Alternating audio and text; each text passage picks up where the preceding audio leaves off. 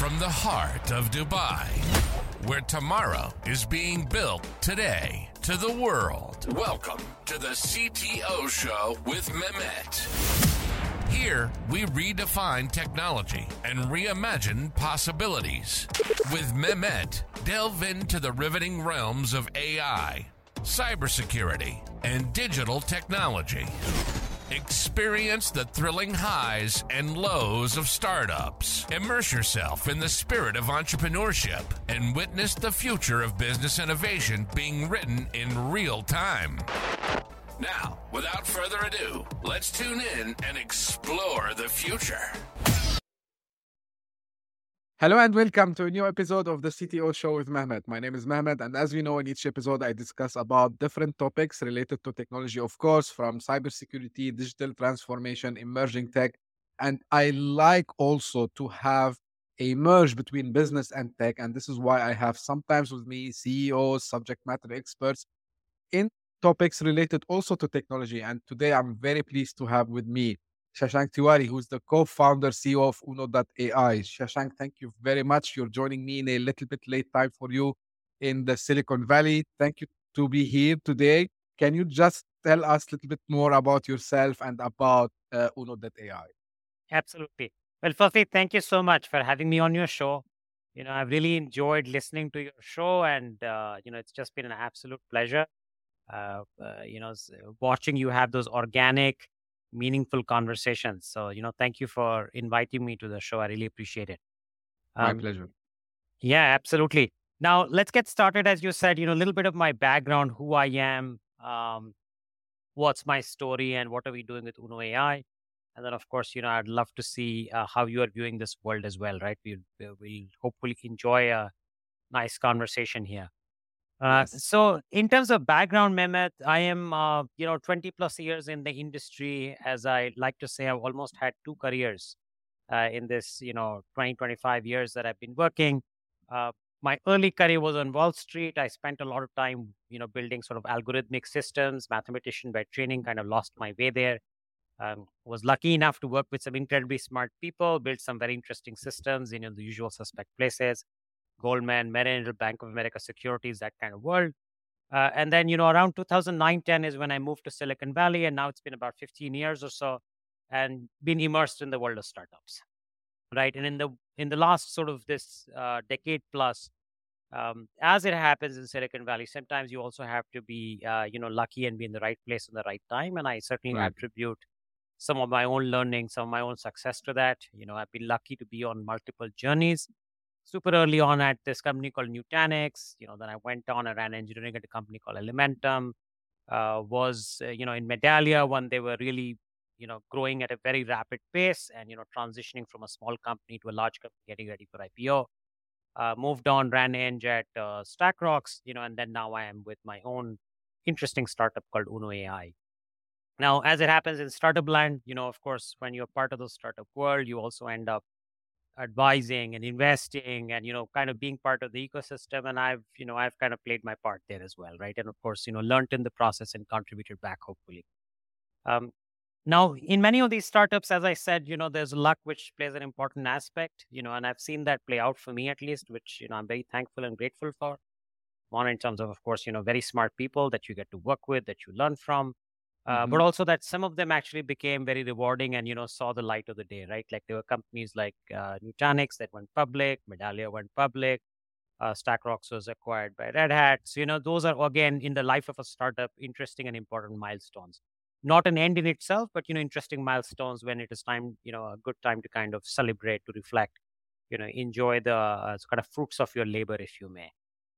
In other cases, sometimes the learning itself is a huge reward, right? And I've had those also as a part of my fair share, right? Where you don't necessarily have a monetary outcome or, the outcome that you Right. set out for in the beginning, but, there's immense amounts of learning, immense amounts of growth, right? So I'll certainly, if we get a chance, I'll touch upon that. That's certainly been my story as well.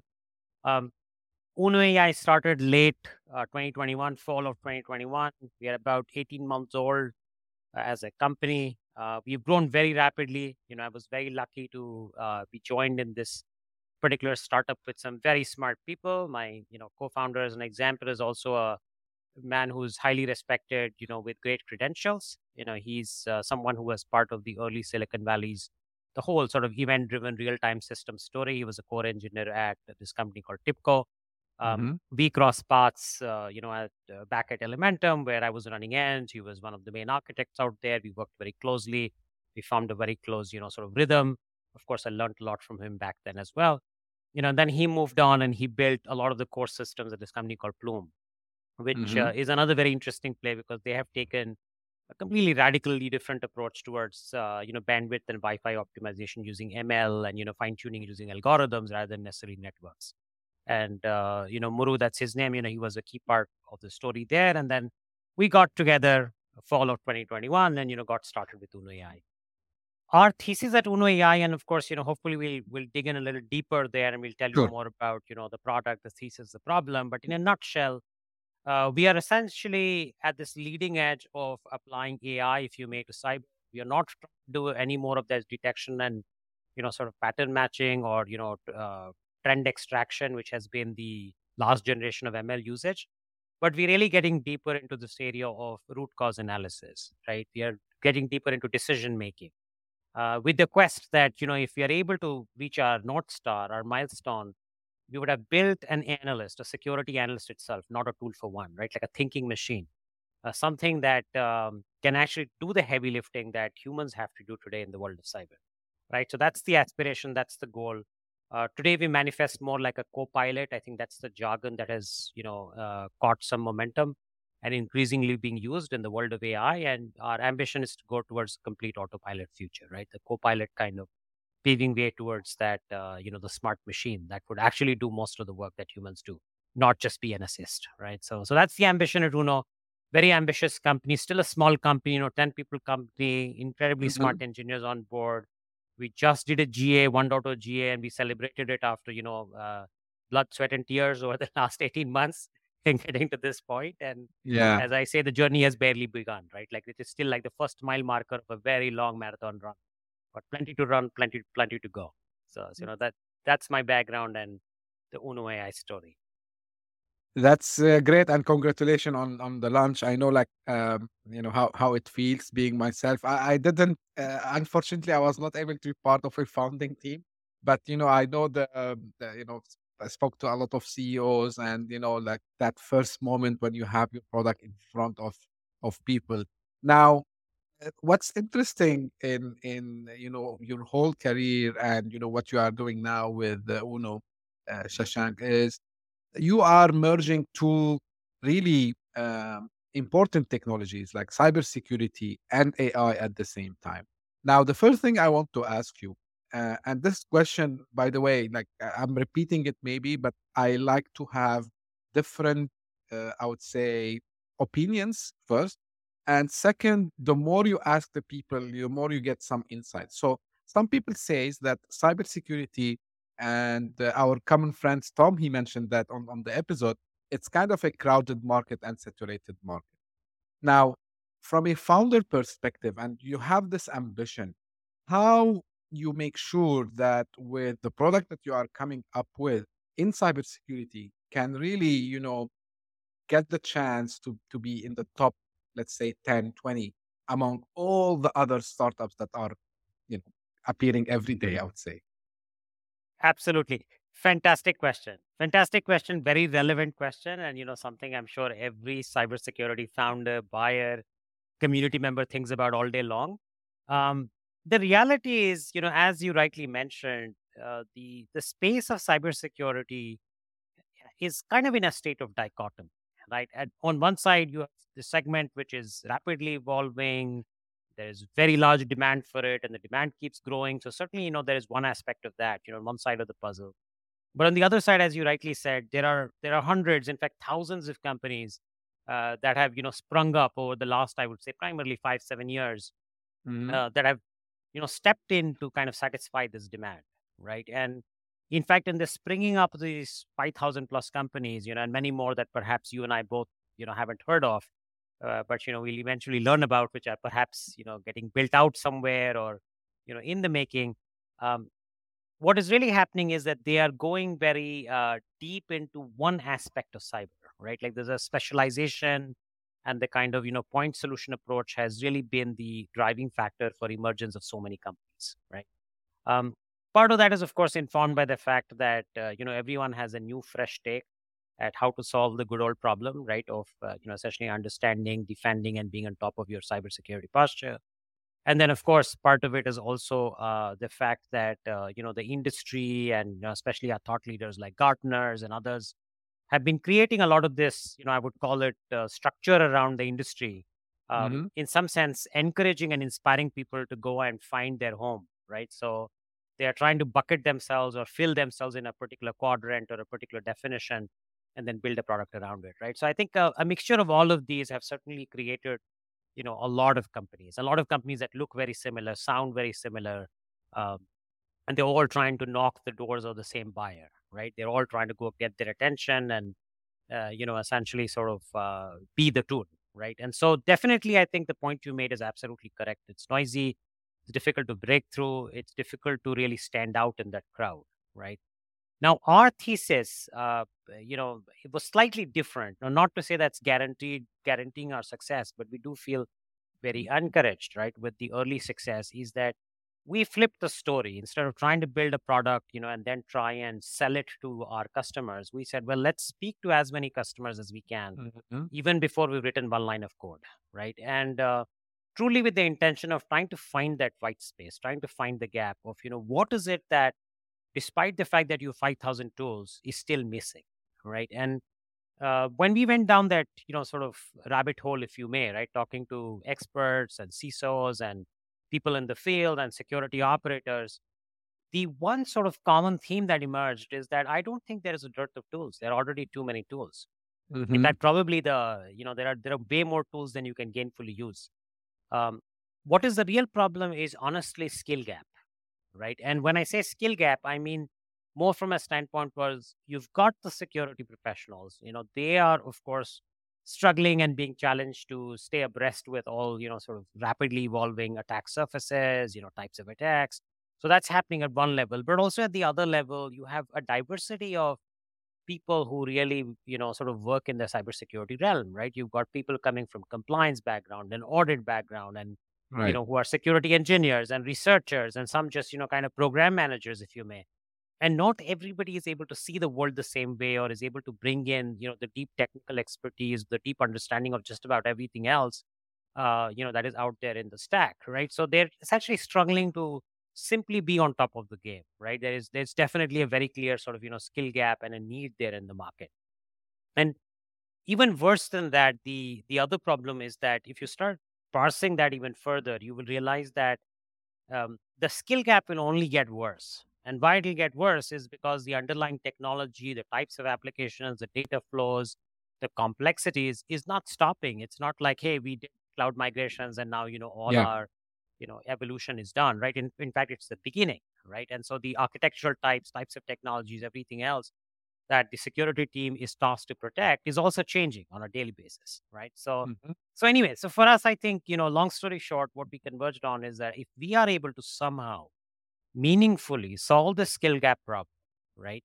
And in a way that it provides tangible business value to the end companies, because at the end of the day, these end companies are businesses, and they've got to optimize towards their own shareholders, towards their own growth.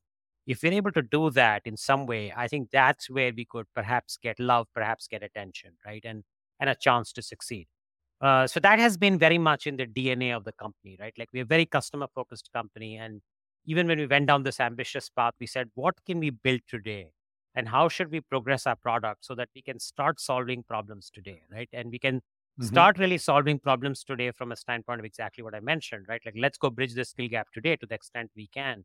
Let's go make the teams more efficient with the tools they have instead of they going and buying yet another tool.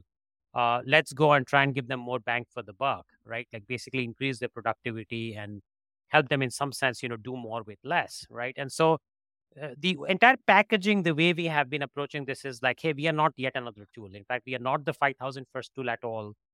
We Mm-hmm. are a security analyst, right? And so make Uno a member of your team. Think of it as that instead of hiring 5 more team members, right, or spending immense amounts of dollars trying to, get your current team to perform faster, better, more effectively, more efficiently.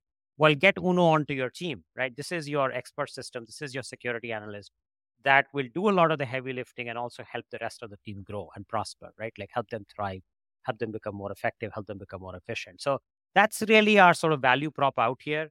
Um, Mm-hmm. Again, like I mentioned, it's still early, right? So we'll see how that pans out, but it's been very encouraging because this really falls into the ears that is very receptive to this type of sort of understanding of the problem and bringing something that really solves the problem as opposed to yet another cool shiny tool that is sold using a mechanism which says, hey, you need this and this is why you need this, right? Like we don't need too much of convincing of why you need Uno, but we need to focus more on, does Uno really solve the promise that we are saying it does, right? So the storyline kind of flips a little bit there. I love this, Shashank, because being on this show now for a couple of months, and I had a lot of people who are experts in cybersecurity. Every single time I ask, okay, what are the biggest challenges other than the attacks and phishing? So the answer that was always coming is uh, skill shortage, right? So, and this is where I think you are adding the value. The other thing that I honestly, and maybe by now everyone who follow the show knows that I give immediate honest feedback. I loved your approach because you are not saying, "Hey," like you are not like getting on a bandwagon and say, "Hey, like I have this, I don't know, uh, these fancy words." So I love this approach honestly because you are starting from solving a real customer pain or real customer problem, which is the lack of skills out there. And then what I understood now from you is that your solution provides kind of an augmentation of their existing cybersecurity skills, right? So this is Absolutely. very good. Now, you mentioned that the problem will become more worse with the future. So because everyone talks about the shortage in skills when it comes to cybersecurity, and even I had a guest, and he was saying that there was a study in the U.S. that CISOs, they even don't last more than 2 years, right, in their position. Correct. Now, with the rise of AI, do you think that AI can slowly, and by adopting solutions like what you are doing now with Uno, can slowly try to fill these gaps within the cybersecurity department of the enterprises, and to how far we can really rely on AI to take care of our security posture? Yeah, so fantastic question again out there, Mehmet. I think I would break this into two parts, right? And Sure. the reason I break this is one is a very cybersecurity specific way of thinking, right? Because we suffer with some problems which is unique to our industry in a way, right? And we can delve a little bit deeper into it, and I'll give my 2 cents into the mix. And then the second part, which I think is equally important, is what kind of roles or what kind of jobs can we expect AI to really do in the times to come, right? Which will also, of course, apply back into the realm of cyber, right? As much as it might apply to other kinds of jobs as well, right? Like accounting or business analysis or, whatever else, software development or sales or, what have you, right? Um, so I think like if you start looking at cybersecurity per se, right? And you already kind of said it, I think the skill gap is a multi-level problem, right? Like, so if you sparse it at one level, you don't have enough of very trained, very smart analysts, researchers, security professionals who are required there at the operational level, right, to run programs to make it successful, right? So there is a dearth of enough smart people there, and the few that are out there are already well employed and in fact in huge demand, right? So it's not like you could just multiply them. Um, that gap, I think the method that we are looking at right now, and the rest of industry is also kind of beginning to think in that direction in terms of some form of value added augmentation, right? Like a co-pilot certainly starts easing that pain out, right? Where you can start saying, hey, I could have a newbie or a lesser trained person. And this particular person could also act like a trained analyst with the help of AI, with the help of tooling, with the help of, the appropriate amount of data and training and so on and so forth, right? AI, of course, kind of bringing it all together. So that's one way of thinking about it. And there I certainly feel that the value creation and the value realization will keep going up the stack, in the sense that it'll start with it being a small assist, right? Or a co-pilot. Like what we have done, for example, today is, hey, you take 5 7 days to do your searches and stitch everything together. Well, that's a small query, 5 minutes, and you can do it in Uno, right? So that's already a substantial quantum jump. But then beyond that, when you start looking at also exploratory analysis, you start looking at thinking through the tribal knowledge that analysts have, but kind of baking that into an AI engine, and then doing all the root cause analysis and decision making. Now you are kind of getting into that realm where you could say, hey, could this really replace certain types of roles completely, right? Like, could this end up essentially becoming the analyst, the true analyst, right? And we certainly feel, both in terms of thesis and my own understanding, that certainly we are headed in that direction.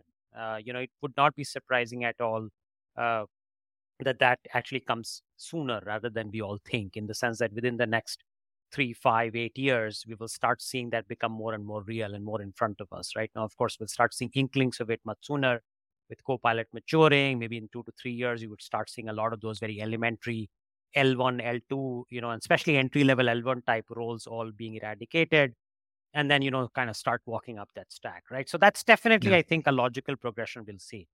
Now, in terms of the leadership roles, right? Like if you start looking at security managers, CISOs, thought leaders, I think that segment will also benefit from it. And why it will benefit from it is, I think there are two or three things I feel at a meta level, at a higher level, that Hmm. AI would do very well for those roles as well. Firstly, a lot of those senior folks today are very bogged down by operational day-to-day tasks. They have no time, no bandwidth to really think strategically, right? They're always living in fear, in fact, in some cases, right? Like they don't want to be breached, they don't want to be attacked, they don't want to be in the news.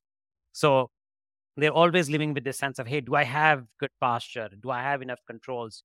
I hope I'm not the target for the next ransomware, right? Like, they're kind of struggling with that, which is also part of the reason why many of these, top leaders don't survive more than 2 years. I mean, they have immense pressure from the board, they have immense pressure from the other leaders, and then sometimes they just crumble under the pressure. Sometimes, unfortunately, they get fired because, not necessarily because of their own fault, but overall pressure.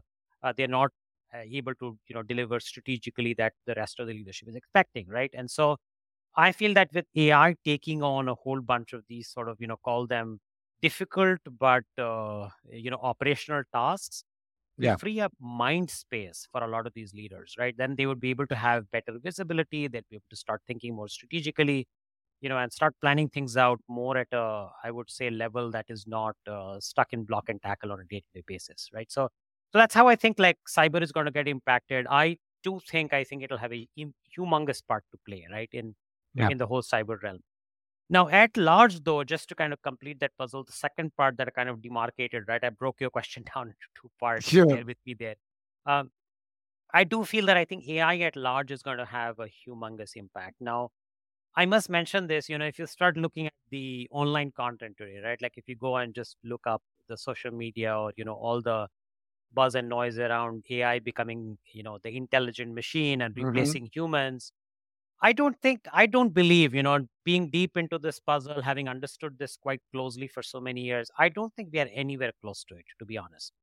Right. And Yeah. what I mean by that is that I don't think we have the fear of AI going rogue and, destroying humans, or, I think there has been some parallels being drawn that could be as catastrophic as nuclear war or the pandemic. And, we should put a stop on this AI evolution. There have been congressional hearings, big leaders have been signing referendums around it to say, hey, let's go and, stop this. I think that is a little dramatized, to be honest, Yeah. right? Like, I don't think we are anywhere close to that. Now, whether we will lead to that someday, it's possible. Of course, technology has been evolving and we don't know where that, lead us 10 years, 15 years, 20 years out, right? And maybe that some of that will get accelerated. But having said that, I think that's a very far away picture. What is more Yeah. real, though, is a lot of the tasks that we do today that involve less decision making but a lot of effort, right? So I want to clearly kind of demarcate it like that. Lots of effort, less decision making. So it's not easy. You still have to go and comb data together, you have to combine it, Right. create things, and then even some elements of creativity, I think those will certainly get replaced by AI, right? And that impact will be across board. It'll impact writers. It'll impact, marketing folks. It's going to impact engineers. It's going to impact, the business development folks. It's going to impact cybersecurity folks. But that element we are just talking about, in some sense, automating away and then adding away some of the things that are complex today. So simple workflow automation can't do it, but it can be replaced with an AI engine that can do that heavy lifting and also put things together and generate stuff for you, right? Which we're already kind of seeing with a lot of generative AI. So I think that is certainly going to happen, right? And it's that impact might be quite widespread. We'll start Yeah. seeing that quite rapidly across industries, and that itself might drive some fear. But I don't think we are going towards AI taking over humans anytime soon, right? Like I doubt we are anywhere close to it. Um, Actually, I have repeated it on the show multiple times because, I think every now and then I used to see these articles. Stream media, they are very good at this in throwing these very catchy titles so people just click and go there. And then I repeated, like, guys, like, at the end of the day, the AI, generative AI, specifically ChatGPT and Bard from Google now, they don't act by themselves. They need someone to give them a prompt so they can act. And, like, just to simplify it a little bit. So something like Uno.ai, which is your own company, again, it requires some input and it requires some human interaction to it so it can go and do what it's supposed to do. So this is why, on the long run, as you said, until we have a um, a machine that can think, you know, reasoning, we will not have this. And honestly speaking, someone who started his career in a data center and behind the keyboard and the screen, I wish I had ChatGPT at that time because it would save me a lot of times. I could focus on, for example, thinking, okay, as a system admin or a security analyst, how I can contribute to my, the current place I work in increasing number of I don't know, maybe customers, or I can increase their revenue, even if they are non-profit. How I can, make these guys have more visibility in the market from IT perspective. So I have to agree with you, Shashank, 100%. Now, you mentioned a couple of things, and I don't know how I will try to make it into one question, but feel free if Sure, you want sure. to break it down. Like you mentioned ransomware, right? And then we touched base on the AI and we talked about the board. Just last week, I shared that also on an episode where there was an article saying finally CEOs are understanding the real threats of ransomware, right? Um, Now we have AI. How long it would take until the board will understand? Oh, hey, like we need to invest in AI powered tools not only for the use cases that we see on day-to-day basis, but also to make our security defenses much stronger by getting the AI. Do you think we will have to wait long time until the board? Because what I hear till now, unfortunately, the board they say, yeah, we know that there is a risk out there. Ransomware is the most famous one now, DDoS attacks and so on. They say, but you know what? Okay, until we get it, we'll think about it. Do you think we will have the same thing with the adopting AI? It's a good question, and I will, give my 2 cents again. We don't know, right? We'll see the future unfold, so we'll Sure. all learn together, right? When that happens, um, but just having an understanding of the landscape and having seen how company leadership and boards and CEOs have been sort of adapting, right, and evolving over the years. Um, there are essentially 3 or 4 underlying factors that I think would be better to kind of understand a bit more, and that might then uh, I guess allow us to project or allow us to guess, how soon the AI adoption could be at that level, right? Or how enthusiastic could they be about it? So I think the first way to think about this is, how popular has a particular concept or a technology become from a day-to-day life standpoint, right? So it's one thing to think of it from your corporate decision-making standpoint, then another where it's become part of common life, right? And so if you encounter that every day in your life, with your family, with your personal life, with your friends, I have a feeling that it does impact your thinking, right? Whatever role you may be in, right? And which is why we saw this story play out with, let's say, social media adoption, right? Like if you Mhm. go back 10 years, 15 years back, most enterprise CEOs would say, hey, we don't need to do any social media. That is meant for consumer stuff, right? Like, especially enterprise B2B centric CEOs, right? Like they would just rule it out.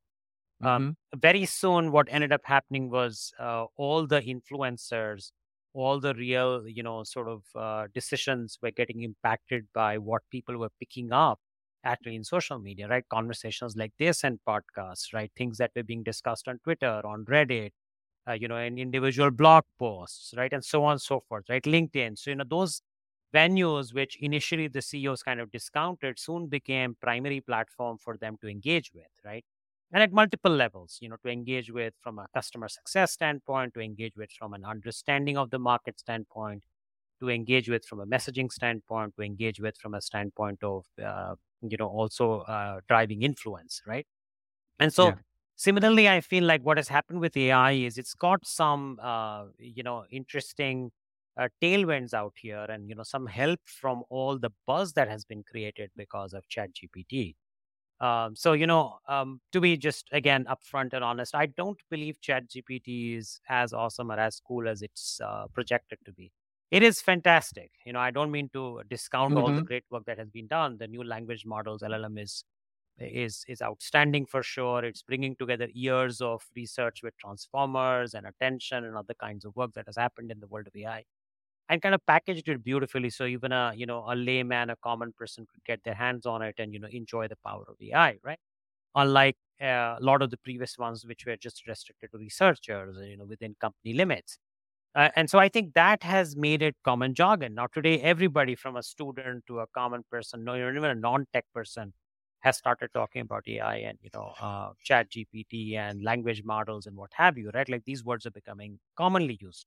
So that Right. I feel will definitely influence the CEOs, right? When their friends talk about it, when their families talk about it, when they see it in the newspapers, when they hear about it on TV, they feel like, well, what am I doing as a leader in my company, right? Like, what am I doing in terms of AI? Um, Right. so I think definitely that will help, just broadly in terms of AI adoption. So that's one thing. Now, of course, when we get more specific in terms of cyber, will that translate to AI and cyber investment? I think that's the second part of the puzzle, right? Like the second part of the puzzle really is that so far, right, even till very recently, and even today for many companies, cyber is kind of looked at in the same light that you would look at insurance, right, or some kind of control, Exactly. right? Where the idea is I'm going to buy that because, well, I don't want to be, left out in the cold in case disaster strikes me. But the funny part is that most people assume that even if disaster strikes me, it's not going to be me, it's going to be someone else, right? So if you ask any CEO, um, even if they're unaware of how good their security posture is, but if you say, hey, what do you think is your chances of being attacked by ransomware, or, you kind of having a substantial loss because of a cyber attack, I'm fairly confident from all my conversations over the years that they will probably discount it down. Most CEOs will say, well, I don't think the risk is that much, right? I think Mhm. we've got a good team and we're on top of it and we have most things covered, right? And if we need to do more, we will look at it in the future, right? So, as you rightly said, they will kind of punt it out, right? Like, yeah, we'll see when it happens.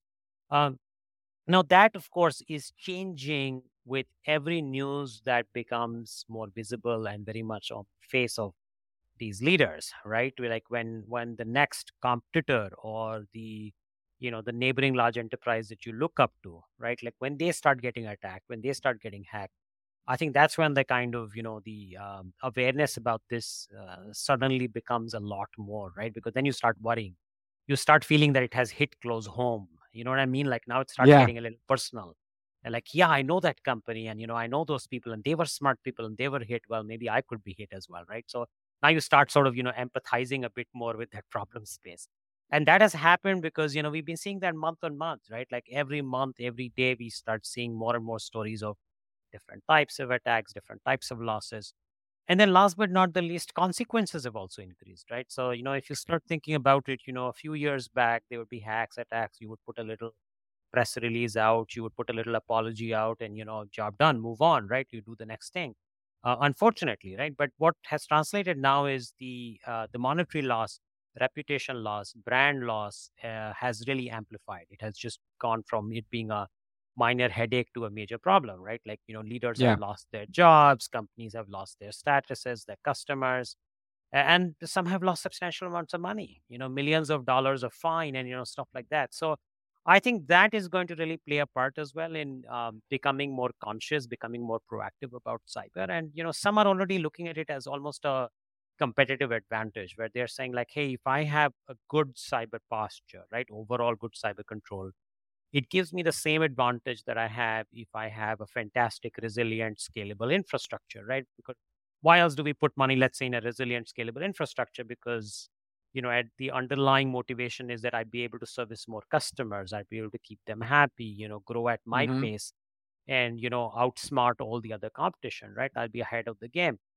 And I think that some digital transformation leaders and some, sort of forward looking CEOs are beginning to think in that light, right? Where they're saying, hey, if I also have a very strong cyber posture, right? I have a very strong central nervous system, resilient infrastructure. I think I would be able to do a lot more digital business, which is really where most of the business is going, as opposed to my competition, as opposed to my industry. And, therefore I'll be, the leader of the pack, right? So I think once these three different sentiments come through, one is, AI becoming more sort of a common word, it's already kind of happening. Cyber becoming less of an insurance and more of a, important choice, moving from a, I just need to have because I checked the box, as opposed to consciously making that decision to have it. And then third, of course, leaders making it as a part of investment, just like you do with other kinds of resilient infrastructure, and seeing the benefits of it, right? And then others kind of following. So once these three things kind of come together, I think yes, the cyber and AI emergence is definitely on the cards, and I do think that it's sooner than we think.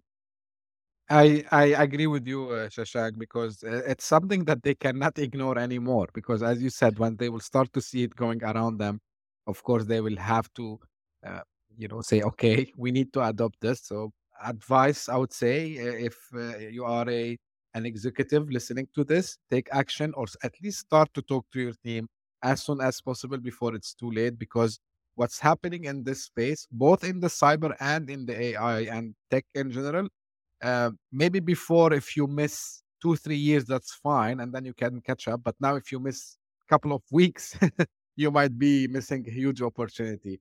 Now I want to shift gears a little bit, if you don't mind. And Shashank, like Absolutely. you've been part of several high growth companies, right? And some of them, they were like very big established companies, and at the same time you work, now you have your own startup, and you were part of other startups like Nutanix and others. How do you compare, the way you as a leader, you lead teams in startups versus leading teams in a established company? Oh, this fantastic question again. I think they're two different worlds, right? So the way I like to think about it is that, and again, startup I think is a broadly used word, so I'm going to break it down even further, right? So there is Sure. startups which are like barely getting started, which I think in Silicon Valley jargon we love to call it the 0 to 1 journey, right? Thanks to Peter Yes. Thiel's book, 0 to 1, that has kind of even popularized it. So there's the beginning, at the very beginning, right? Like when you go from a concept to a company, the 0 to 1 stage, right? And then there are startups that are at that one phase, so to speak, but then they're scaling, they become a proper enterprise, right? Their journey for growth, their journey towards becoming maybe a public company, and becoming further and farther there, right? And then of course the third part is, well, you're part of a larger company. um, I think that all these three, if you may, the 0 to 1, the growing company, and the larger company, as a leader and also as a member, I think your roles and your expectations are very different, right? Hmm. Um, so what happens is that when you are in a 0 to 1 phase, you really almost run like a sports team to some level. I feel like that's the best analogy I can think of, right? Like you need high performers, you need a bunch of high performers, a small team to kind of gel well. Teamwork is very important because one or two members not playing their part can just spoil the game, right? It's a team sport. um, and then the third part is you got to move fast, right, and improve and learn fast as a team, right? And then at the same time, sometimes you need generalists, right? You need people who can wear multiple hats, do more things. Similarly, the same thing for a leader, right? Like as a leader, like what I end up doing today, and I've seen other fantastic sort of 0 to 1 CEOs do the same thing, or me as a leader in 0 to 1 other journeys as well, attempt to do, or at least target to do. is that where you want to lean on a nice smooth transition on a day-to-day basis between the player coach, if you may, right? You got to be the player, you got to do your things, you got to roll your sleeves up, right? Whether it means, being the first salesperson effectively, which I am kind of, in some sense, that's what I've been doing, to even, slinging code if it's required, to, going and doing your regulatory compliance activity, to interviewing, to even, negotiating on your lease, to what have you, right? Like what I'm saying is every day's operational activity, there is the whole player model where you behave exactly like every other member of the team is doing, right? You build, you manage, you complete Yeah. tasks. So that's basically the part there, right? But at the same time, there's a second part of the puzzle, which is really, I would call more of a coach model. And, I'm talking about a coach who's an inspirational coach, not a coach who is screaming from the sidelines, asking the players they're not playing well, right? So I feel like, as a leader, as a good sort of a leader in the 0 to 1 phase, I think the important part is to inspire your team, right? To get them excited, to remind them of the North Star, right, from time to time, because it is extremely draining in an early stage startup. So people can be very consumed in what they're doing, and sometimes they tend to forget the larger picture. So pull them out of it, let them dream big, let them look at the larger picture, right? So you definitely have to play that card. And it's pretty much like playing a game, right? And it's almost like every day is almost like playing one tiny game towards a big tournament, right? And the winning the tournament is the culmination of reaching that one phase, right? The 0 to 1 is just a bunch of games that you play every game. Some you win, some you lose, but overall, if you come stronger, you reach the one phase with confidence, right? So that's usually the 0 to 1 journey, right? The classic early stage journey. Now, if you start going towards the growth stage companies, as a leader especially, your task is now to begin to start setting some processes, and I've also been lucky enough to be in those roles. Like I mentioned, with Medallia was a classic example of that. There were about a 500 people company when I joined them. They ended up becoming a few thousand people. Revenues grew very rapidly, about 50 plus or so million it was, it ended up becoming 300 million. So, it was always like a super growth on all fronts, on the revenue front, organization front. And there, I think the leadership expectations really were around setting processes to scale, right? Like the keyword being scale, right? Like what kind of incentives can you set? What kind of objective measures can you set? How can you empower other people? What organizational structure is right, for the company to thrive? How repeatability can be done? What can be automated out? What kind of talent needs to be brought in? And a lot of it obviously goes towards team building, right? So I think like that definitely becomes your primary priority. Now, with larger companies, again, it becomes interesting and complex. Some of this, of course, the growth phase activities continues through into larger companies, because some larger companies also keep growing for lots of time, even after they become public and big, which we have seen with so many of these Silicon Valley giants themselves, right? Yeah. And they have a similar sort of a flavor, but also there are other aspects with larger companies that come in, right? Like where there's also an aspect of stability. Now you have to start balancing between scaling, growing, and stability, because you have a large customer base. You have a reputation to keep, right? You've got a team that may not be as inspired as they are when you are in a fast growing, building something new phase, but you still need to keep them motivated. You sometimes, obviously most of the times, in fact, you're now looking at international offices and, cross-border geographies, and making sure that rhythm is managed. There's fairness in the company, that you are able to scale beyond, one location, if you may, or one product.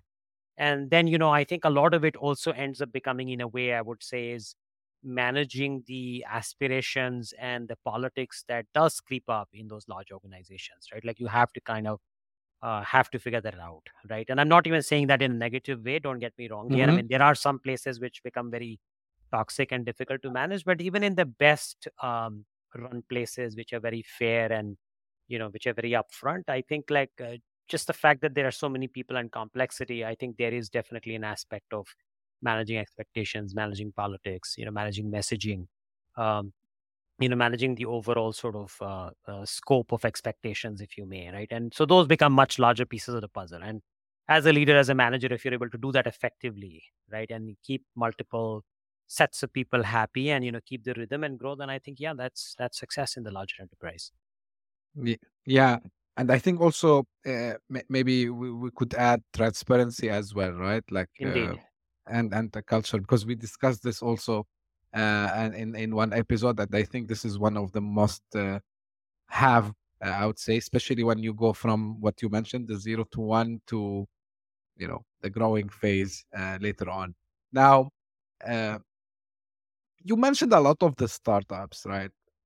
That you were part in, like Nutanix, Elementor, Medallia, Stackrocks. Which one you can say it really reshaped the way you used to look at, and you felt like it was really a life changing moment for you?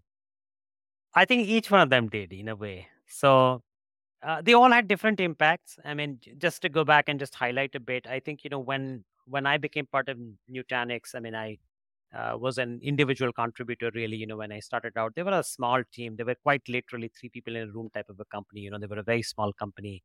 It was still a concept just emerging with the initial product, and the founders were extremely smart. They're some of the smartest people here in Silicon Valley, and I think I definitely learned a lot in terms of grit and in terms of focus and in terms of how to build a company, right? So that was definitely learnings that I took away from the experience. I really loved it. I think like even today, some of the stuff that I try to apply in my day to day is certainly things that I learned, over 10 years back now, in that journey at Nutanix, right? Which certainly started laying the foundations for who I ended up becoming, right? And then Hmm. when I went to Elementum, I think Elementum was a very different story. I was responsible to drive all of engineering. Um, Elementum, I honestly learned a lot about hiring.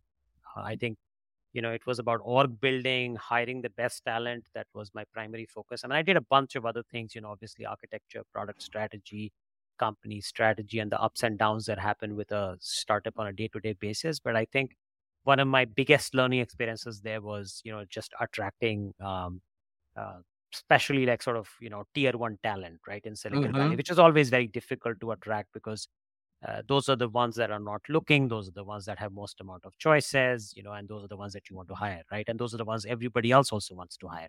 So it's a very Right. tricky one, right? You're almost like doing storytelling and concept selling morning to evening to convince them to join your journey, right? So I think I certainly learned a lot of that uh, from there, and it was very rewarding. I also loved it. Again, the leadership there, the other people there. It was an incredibly talented team, and again, I think there was a lot of learning all around, right?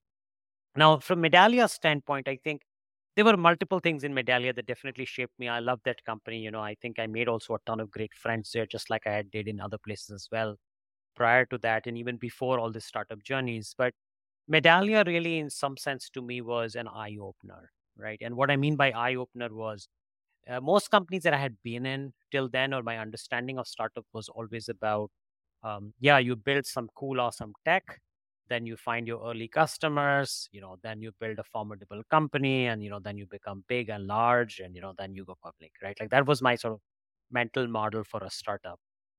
When I came to Medallia, I was very impressed by the fact that the founders had really bootstrapped the company for the first many years, and they were in fact profitable, right? And they were very close to the customers. They understood the problem really well. They had very close relationship with their customers, and the Hmm. customers really loved them. They were in love with the team, the product. They really doted on them, right? And the task when I had entered in their journey, it was all about scaling them to the enterprise level and beyond, right? And I think what I really saw was the story was in some sense flipped. In most other startups, the story was let's build an awesome product, then we'll find customers. And here it was more like, hey, we have customers who love the product because we give value, even if it's not as scalable or as tech savvy in the beginning, but we can add more capabilities on top of it so that it can become really where it should go, right? So a lot of innovation in Medallia really happened thanks to the customers. It was really based very closely working with customers. It was always a very customer first company, right? Like in some sense, like what we talk about Amazon being a customer first company, I think Hmm. Medallia kind of lived that same dream, right? So it certainly like influenced me in a big way, right? And I've since then, I always thought so, just having done prior things also in my life, but I think that was like the reinforcement, right? Like if you're building a business, it's all about customers. Everything else comes second, right? So definitely 100%. work with them, right? So I think that was reinforced there. And then last but not the least, Stackrocks again was a very interesting journey. With Stackrocks, my biggest learning was Stackrocks was in some sense, again, in a space. It was a security company, and I think we were again among the first few companies in that space, container security, or what we have today of CWPP, CNAP, and all these good acronyms didn't exist back in the day, right? And so I think at that point in time, we were investing a lot of energy educating our customers as much as providing a solution to them, right? And that wasn't easy, but I think we had the grit and we had the tenacity and we had the confidence in us, right? And I think that dream and tenacity and confidence again of the founders, of the leaders out there, of the engineers out there, I think certainly was something that, again, reinforced my belief in the fact that if you're really after solving a certain problem, if you really believe in a certain kind of a company, nothing should stop you, right? Like there's no reason for you to at least doubt yourself. And if you're doubting yourself, well, then, that's fine, but then you should step back and figure out what is it that you want to double down on, right? Like what is it that you want to rally behind? So I think that way I kind of learned and picked up everything all along the way. And, beyond that, also, even the companies that I've advised or invested in or played some part in, and there've been quite a few of those also in Silicon Valley. I think like every interaction, every day, in fact, even today's every conversation teaches me something. Like I almost feel like every conversation I walk into, including today's, I walk in with the expectation that, hey, I'm going to pick up something, some new nuggets that hopefully I can experiment, try, and learn from. Nice. I know, Shashank, you are also an advisor, right? And for many other startups. And if I am, someone who just came out of college, or I decided to drop out, I don't know, because this is what happened usually in the valley. Um, and I want, to take the path. Should I start, as an engineer, go all up the rank, then become maybe a CTO one day, and then find an idea, try to build it? Or should I go with the shortcut, trying to find an idea and build it today? Like which one is more suitable for someone who might be now listening or watching this? Yeah, it's again, boils down to individual choice, right? There's no right or wrong answer there. Right. The way I think about this is, and again, I'll give you my perspective, right? It's not a right or wrong perspective, but my perspective. I feel like, we as a society tend to get over biased and attach more weights to the winners, right? Like that's how we as a society are, right? Right. Um, and as a society, we are also, and it's a good thing that we are optimistic, but we also tend to lean on the fact that, hey, if there's going to be 1 out of 10 winners, that one is me, right? And so therefore I should just go with exactly what the winners do, right? Um, on the other hand, the reality, which I think really plays out much better, in my opinion, is a place where you allow yourselves the right kind of preparation, if you may, or the right kind of preparedness for you to go play the game, right? Like going back to my analogy of sort of team sport, I do feel that I think getting into a startup mode is very similar to getting into starting a career in music or trying to go become a professional athlete or or trying to go get into a creative skill. And why I say that is because it has an element of risk, it has an element of freedom, it has an element of innovation and idea that is going to drive that, right? And you have to uniquely stand out on your own. So there I feel like I think what really helps, at least in the world of entrepreneurship, is it's better to try by, right? So if you can, and if you end up becoming an early engineer in a startup, right? Like for example, if startup is your calling and you've just graduated from college today, well, the best choice could be go join a startup, right? And Mhm. what would that do for you is it would do two or three things. One, you would get a first-hand flavor. You're not reading in a TechCrunch article or reading in the books what a startup is like, but now you're part of a journey, right? You're experiencing it every day, right? And you can decide for yourself, is that what you want to sign up for, right? So the territory, the game becomes a little more familiar, right? So that's one thing. Secondly, as I, always kind of very firmly believe that, especially those employees who join in the 0 to 1 journeys, right? Like the early employees who are the young early employees, um, they basically end up becoming future leaders, future founders, right? And many of these guys have found those that the first startup really to be the training ground. Like it's a very fertile training ground for future founders, future CEOs, right? Now, I've had some of that experience myself, and there are many stories like that in Silicon Valley. the first engineer or the 10th employee, or something like that, going and Yeah. then starting the next company, and in fact becoming bigger than the startup that they were part of, right? And so I think, like, there's certainly an element of kind of learning and growing with it, right? So I certainly encourage that.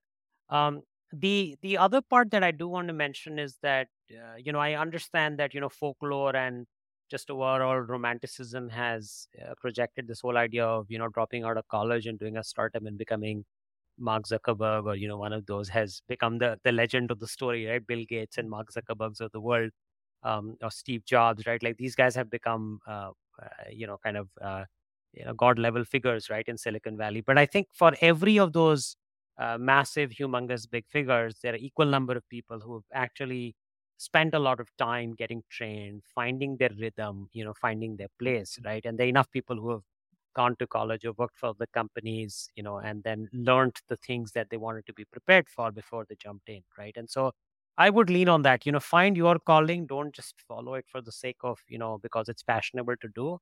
It's better to spend time learning. It's better to spend time building your confidence. It's better to spend time, being ready for the game. Go play the Yeah. game. Go to play the game with confidence. But go play the game with confidence once you practiced hard enough, right? Like, feel confident you're going to go win the game. Yeah. And I think they would understand more how to find or spot problems and how to go speak to customers later on, right? Absolutely. I think, like, those are in fact, three things I would say very quickly on that. Customers, like, most first time people don't have a sense of customers. Once you work somewhere, you understand multiple things about customers, including customer success, keeping them happy, trying to attract them, all that good stuff, right? And you also said, all the problems, right? All the problems become familiar. You almost have a sense for it now. You understand. You may not be able to solve it necessarily, but at least you have a sense of how bad can the problem get. And in a funny way, I think the roller coaster of an early stage startup kind of makes you more even keel. And that Mm-hmm. has definitely happened for me also. Even as an experienced person over the years, I think the more startups you go through, the more you kind of take it in the stride. You realize that, hey, I'm going to start my morning feeling all jubilant and top of the world, and by lunch I might feel like the world is coming to an end, and I might close my day feeling, yeah, everything is all good, right? And that roller coaster of emotional ride essentially is something that you need to get comfortable. Yeah, it's great insight, I would say. Shashank, as we are coming to the end, I have a very famous question. Um, what is the question you wish that I ask you? Well, that's an interesting one. I haven't had this before on the Affinity podcast. It's really a fun one. I love that. Uh, well, I would say, I think, one thing I like to share. So I'll ask, maybe you can Sure. ask me that question, is like, how what what does success look like for me? Success is something that as society we celebrate a lot. What does it really mean, right? And what does it look like for you? So I think, that's something I would love to ask you also. In fact, Counter, if you're willing to share, and I'd love to share my Sure. 2 cents on it. Yeah, share yours first and then I will tell you. Okay, perfect. Yeah, absolutely. So I feel like, over the years, as I've been also, growing older and gathering more experience, I have mulled over a lot about this whole concept of success. What exactly is success, right? And what is it that we are targeting? And success, of course, at every level, right? Success, especially at the corporate level that we're talking about, success at an individual level, success at a family level, success at a society level. Um, I do think, and something I mulled over quite a bit, that I think we over attach importance to the reward. I think, success for the most part has become synonymous with reward, right? Mhm. Um, but I feel the success really is about great journeys, right? And this is something that I have learned with my own experience. Now, of course, if you get the reward at the end of the journey, it's of course exciting, and, it's kind of, in some sense, checks the final box. But I do feel that, I think, a lot more excitement, a lot more satisfaction, a lot more success, so to speak, right, at multiple levels: your growth, your happiness, your satisfaction, your learning, and your overall sort of attachment to things, and your desire to do well in it. All of that is really more a function of journey, right? And so if you're having an enjoyable, good journey, I think that's success, right? Like, you want to do more of it, you kind of get intoxicated by it in some sense, in a positive way, right? And if the journey is painful, right? And if the journey is not, and when I say painful, not in the sense of challenging and helping you grow, but painful in terms of pulling you back, painful in terms of, being very conflicting with your ideas or your ethics or your moral compass or any of the other things, right? That could be confusing.